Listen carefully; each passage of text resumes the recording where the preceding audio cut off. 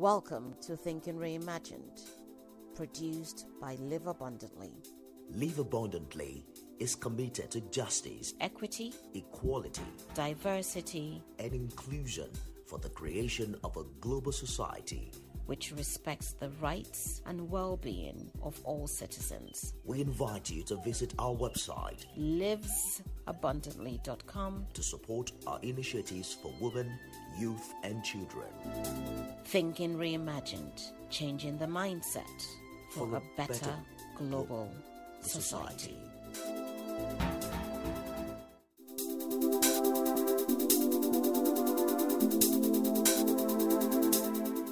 Welcome to another episode of the Thinking Reimagined podcast. I am Nifemi Oguntoye. Issue of kidnapping and abducting for ransom is the order of the day in Nigeria, particularly kidnapping students from school and asking government to pay ransom. The latest we've heard about the Africa students, the last batch, which were 27 of them of the Federal College of Forestry Mechanization, who were recently released by the bandits, is that they were sexually molested. The Africa kidnapping, you recall, took place on the 11th of March 2021 when armed gunmen attacked that particular school in Kaduna. That happened only a few weeks after a similar attack in Jangebe, Zamfara State. Initially, on the 5th of April, we hear from the Kaduna State government that 5 of the 39 students abducted were released and recovered by the state government. How that happened, we're yet to know. And 3 days after, the government of Kaduna State also announced that another 5 students abducted by the bandits were released, leaving 29 more. It's now beyond just having the students released. It's a question of what has happened to them while in the den of their captors, and what should we do about it? What is the impact of all of this trauma on their lives and their education? I'm joined by Executive Director of Live Abundantly, Dr. Ama. Dr. Ama, there's a huge concern about what happens next for these students who have now been released. Yes, they are lucky not to have lost their lives in the den of the bandits, but what would you say are the challenges that they are faced with now, given the latest news that some of them, including males, may have been sexually molested? It is of great concern when anyone is kidnapped, let alone students of a university or a higher learning institution who are there to learn, to grow, and to develop their skill sets and get ready for their future. I can only imagine what these students endured during their time in captivity. And I know that at this moment, there's talk about the sexual violence that they may have experienced, but I wonder about the emotional and verbal violence that they may have experienced. And of course, as you can imagine, this is going to have detrimental effects on them in terms of how they trust, in terms of if they want to return to school, psychologically, physically, emotionally. These children need the attention of not just their families, but experts in those fields to guide them, to support them in regaining their lives and carrying on with their learning so that they can be part of the community. I hope that they will be encouraged and supported in sharing their stories and making the authorities aware of it. From what I have heard, I believe it was one of the mothers who was speaking, but none of the students have actually spoken about their experience. But it is important for that experience to be part of the investigation, because when those kidnappers brought to book, those charges should be included as well. So it's no longer just kidnapping, it's kidnapping with sexual abuse and all of the other aspects of what we're hearing so far. I do say in the next few weeks, months, we will hear more, but it is unfortunate that this has become the mainstay of every day in Nigeria, where the insecurity is affecting the most vulnerable of society, which is children, students. They are children, even if they're in university, they are children. And they're not fully, what's the word I'm looking for, participatory adults in the society. So it's of great concern. But Dr. Ama, the issue has now gone beyond paying ransom to have the students released. We are now faced with the challenge of what do we do for victims of kidnap like this, especially when they are children, when they are students who will have to return to school. We now have to deal with the trauma that they are faced in the den of the bandits, and especially those who have been sexually molested. What do you recommend that stakeholders must do now to help this particular student? Nifemi, that's a fantastic question, because on one hand, the students who have fallen victim to the kidnappers need psychological support in terms of healing from this experience, so that they can trust the community, trust going back to school, even going back to the schools where this occurred. I will not be surprised if many of them change their location and go to different schools or universities, but we can only imagine what it must feel like to return to the site of that experience. I want to bring your attention to the Safe School initiative, which was started in 2014, if I recall accurately, which really was under the premise of making schools safer. And that question continues: how do we make schools and universities safer? What do we do? Is it about erecting more fences? Is it about having more security? What is it that must be done to ensure that when they do go to these establishments of learning, that they're able to learn, that they feel safe, that they know that they're protected? Because when you can't guarantee that, then how do you even start to educate the students within those environments? So I really do think that we have to start to look at, one, the psychological effects of this, and have some counseling available for these students to help them come to terms with their experience, and then for them to build a sense of trust again, to go back to their schools, trust to be within their community. And then we need to talk about making schools safe. The security and safety of our students must be our number one priority right now, regardless of whether they're in primary, secondary, or tertiary institutions. We have to make that a priority. And it's the students and their teachers, but also within the community, to know that their safety is important, to know that the authorities will step in. I mean, why are we paying ransoms to kidnappers? It makes no sense.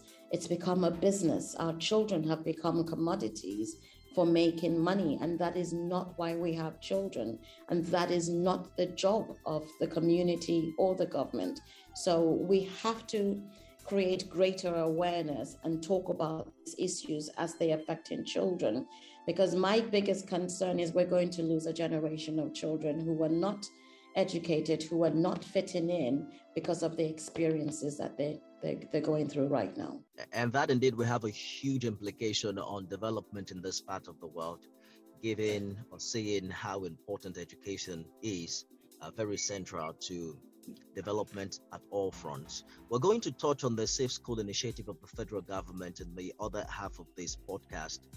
But when we talk about schools being safe, I think that it's a reflection of safety in the society. So if the society isn't safe, if we don't get the security right at the level of communities, then schools cannot be an exception. So I'm going to ask you about what trended recently on Twitter. It was a comment of a clergyman who mentioned, it was an excerpt, so we really cannot tell the context from which he was speaking from. But the clergyman had commented that his wife isn't around, and that the wife was fine-tuning the plan B, and the fact that everyone in Nigeria must have a plan B. given how unserious leadership has become in the areas of governance, particularly security that we're talking about. So Dr. Hammer has lived, I believe, extensively outside Nigeria. And you also have returned, you come back very often to, set up initiatives like Live Abundantly, give back to the society, and see what you can do as contributing your quota to the development of this country. How do you react to that mentality of a plan B, especially when it involves checking out of this country? And it is evident in the drive to relocate to places like Canada, to America. Almost every Nigerian family has that dream. How do you marry this with the seriousness at home to fix our problems by ourselves? We should all aspire to have a plan B, but the reality is the proportion of Nigeria that can even consider a plan B is minute, right? You have to be of a certain social strata to think that there is a plan B for you. And when you look at the situation in these areas where the children are being kidnapped, I don't know that those parents actually have a plan B. What will be their plan B? Move to another town, move to another village, and that village will be attacked because it's going on everywhere right now. Whether you're in the north, the south, this kidnapping is going on. It's unsafe. So how realistic is a plan B? And your plan B cannot be to bring your children at home and lock your gate, if you do have a gate, or lock your door and sit in there. How do you educate these children? If the children do not learn, whether informally, formally, virtually, or, those little school packs that we sometimes give them during the holidays, how do they become part of the society? A brain drain is not going to help Nigeria. And if all of those people who can take the plan B and leave Nigeria, then what happens to those who were left? Do they have the skill set to continue to govern, manage the country, and how do they survive? And when we start talking about a plan B, are we now promoting illegal, irregular migration? Because not everyone can go and apply for a passport or go to the embassies and seek a visa. So what is the realism behind that statement, and to whom is it being addressed? But in life, we should all have a plan B, but is that plan B realistic for the majority of people in this country who are surviving on less than $1 a day? They have to survive in Nigeria. So the question comes back to, what is the government, what is the community doing to ensure safety, to ensure security, to ensure education? If we do not address these issues, there is no future for these children. And these are the children and the people who are doing 80% of the work in this country. It's very troubling. Indeed. The availability of Plan B to the elite and people who occupy the leadership stratum has also been a subject of debate for years. There are some who would say, if everyone who is elected as a government official has their children, in Nigeria, schooling in Nigeria, ensures that when they fall sick, they go to Nigerian hospitals, that perhaps we're going to get a bit more serious. Do you subscribe to that? I do think so. I do believe that the infrastructure issues in Nigeria will have more focus, more credence, if it affected those in power, if it affected that 1% or 5%, whatever the rating is, who can leave the country with ease for medical treatment or for education. What are we providing over here right now? The education is not a global level. And so you have university graduates who can't think for themselves, who can't think creatively, who can barely write an essay, who can barely complete simple forms, because the quality of education is not there. And at the same time, you have those who are trying to educate their children to the best of their ability. And then they're dealing with insecurity and the children being kidnapped. And if anything was to happen, they can't even go to hospital. So yes, I agree with you that perhaps it is time for, I don't want to say to shut the gates and no one can leave the country and we're all here, because that would not be fair for those who can leave. But perhaps it's time for us to start looking at infrastructure in terms of education, in terms of hospitals, in terms of jobs, in terms of skills training, in terms of just even looking at the rights of the people to be able to survive and to thrive. These are the issues that we really must confront right now, because if we don't confront them, it's not sustainable. The way life is in Nigeria is not sustainable. Indeed, Dr. Ahmad, there are genuine concerns about the possibility of Nigeria surviving the second civil war, given the way and manner that security has deteriorated. And there is no time in Nigeria's history that everyone needs to come together across board to start thinking and working towards objectively and comprehensively about the future of our dear country, Nigeria. We'll take a break now. When we return, we'll look at the Safe School initiative of the federal government, what has been achieved thus far and what needs to be done differently. Stay with us. You have been listening to Thinking Reimagined. Changing the mindset for a better global society. In the wake of a kidnapping of over 300 school children in Katsina, there's a lot of talk about what Nigeria has done differently, or what has the country experienced aftermath the Safe School initiative launched in 2014, which of course attracted millions of dollars from donors. You recall that at some point in time, there was a $10 million fund pledged by a coalition of Nigerian business leaders working with the United Nations Special Envoy for Global Education. And there were quite a number of monies that have reportedly been pumped into this project. And the idea was to allow the most at-risk students hit hardest by Boko Haram's terrorist activities to enroll in federal schools. There were also plans to relocate some of them, provide funds to enable their parents to be able to visit their sons and their daughters. In broader terms, the Safe School initiative entails a combination of transfer of secondary students to other states, support education in IDPs, pilot safe school models, including community mobilization, amongst quite a number of other things.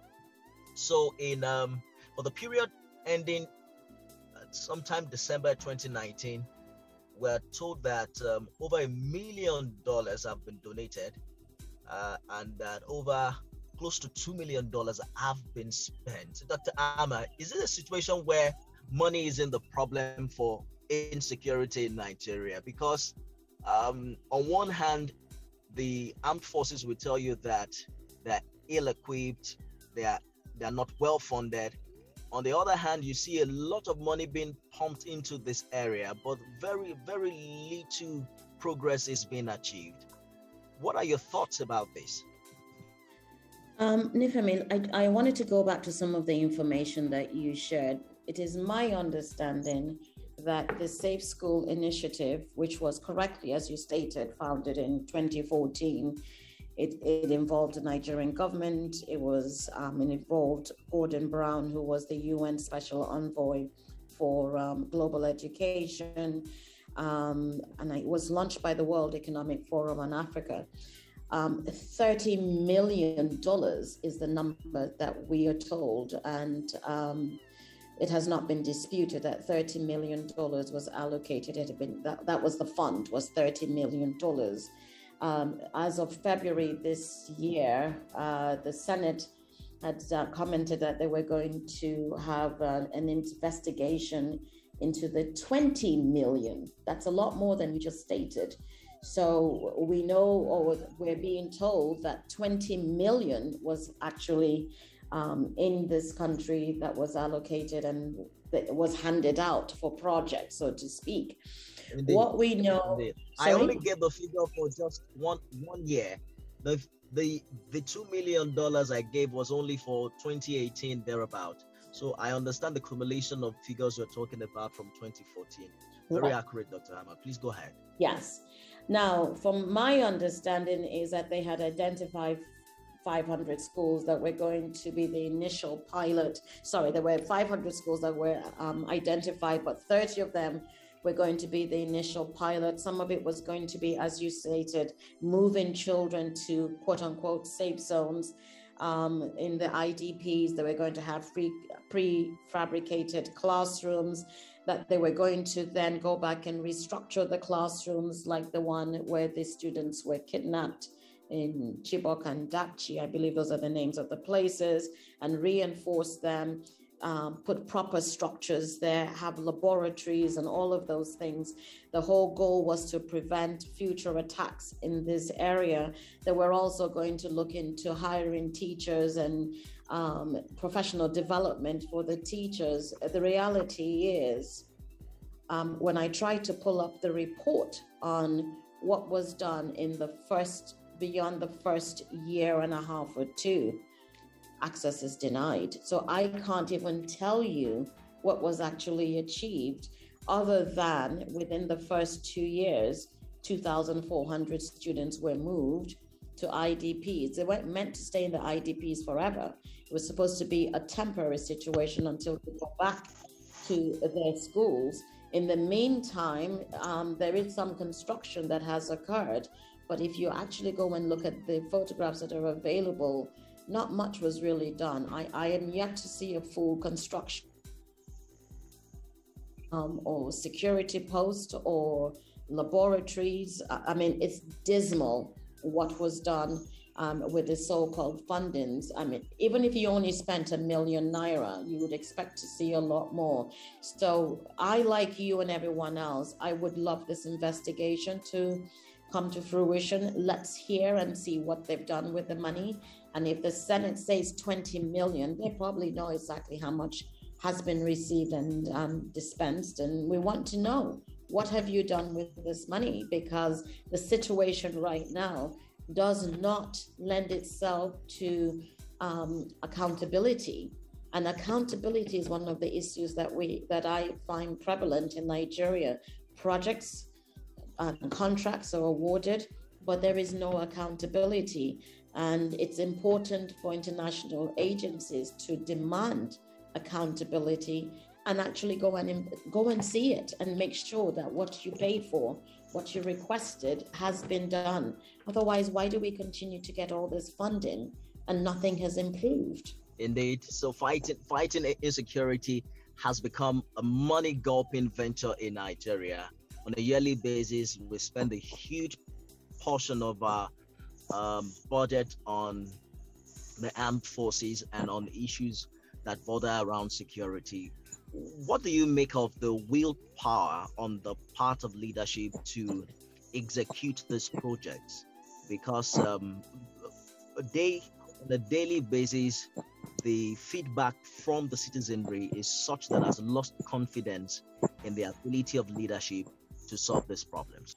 Well, I can't blame the citizenry for feeling that way, because if you cannot see positive outcome for the monies that are apparently pledged for projects, and you don't feel safe, and you're struggling to survive in this current economic situation, yes, you will lose confidence in the leadership. And yet at the same time, we have to go back to the community and say, let's look at the community and start to build support within the community to help those who want to thrive, who want to grow, who want to learn. But what comes to them in terms of the support that they receive? I think it's a top-heavy kind of situation. You know, the initiatives, the contracts, the projects, there's much fanfare, but there is no follow through. at the end of the day. So reporting is going to be necessary, as well as accountability is going to be necessary. And I think much monies are spent in areas that look good and give the sense of security, but perhaps we should start looking at the community, and states should start looking at making sure that education, health, dealing with the issue of poverty, those are very critical issues. Those are the things that make people feel that they belong in a community, that they belong in that society, and their needs and their aspirations are valued. If you don't feel valued, then you don't feel like you're part of the community. We have to go now, Dr. Ama. I want you to emphasize the role that citizenry must play in all of this.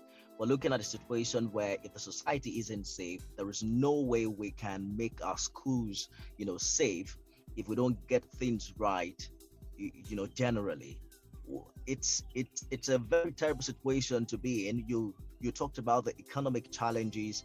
There's also the distrust that now currently exists between Nigerian citizens, its leaders, and the security agencies. But there still has to be the role of the citizen in all of this. How can we act differently in such a way that we take responsibility for the outcomes of our lives in this country? So my response to that, Nifemi, is going to be such that first we have to start by understanding what our rights are. Our rights as citizens, our rights as children. We are all entitled to be in a safe society where we can grow and thrive, develop to our fullest extent. If that is one of our basic rights, then when things are not working, we must speak up. So raising awareness about these issues and pushing it to the forefront where everyone is aware of what's going on and everyone starts to proactively look for solutions. That is very important. On top of that, we have to make education imperative. If we don't have education, we cannot lead the change that is necessary in this country.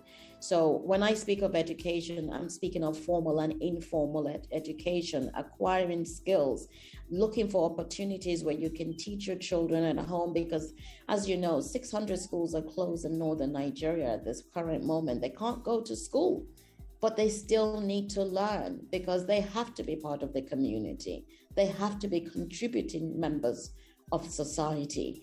So making that imperative is important. And we have to start demanding that security and safety is a priority. If I go to work, if I go to school, I must know that I can come home safely and vice versa. That is critical right now. We don't have it. People are very concerned about those basic fundamental rights. And it has to be the hot topic. It must be the subject of discussion, and people have to speak up.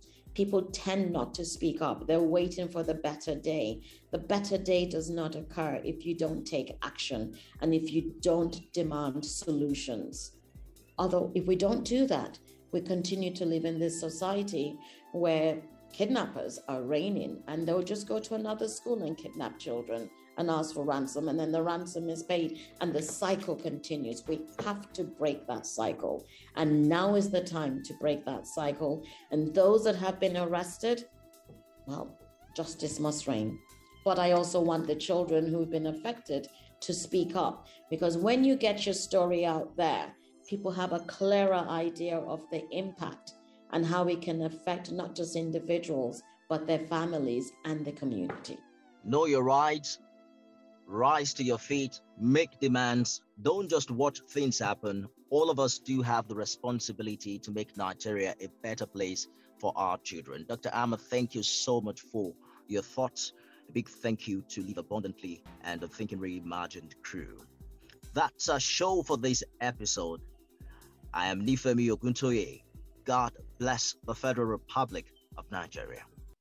Thank you for listening to Thinking Reimagined. We invite you to subscribe to our podcast And welcome your comments, insights, and learnings as we strive to transform our global society. A change in mindset, Engagement, collaboration, dialogue, awareness, in education. Thinking Reimagined, changing the mindset for a better global society.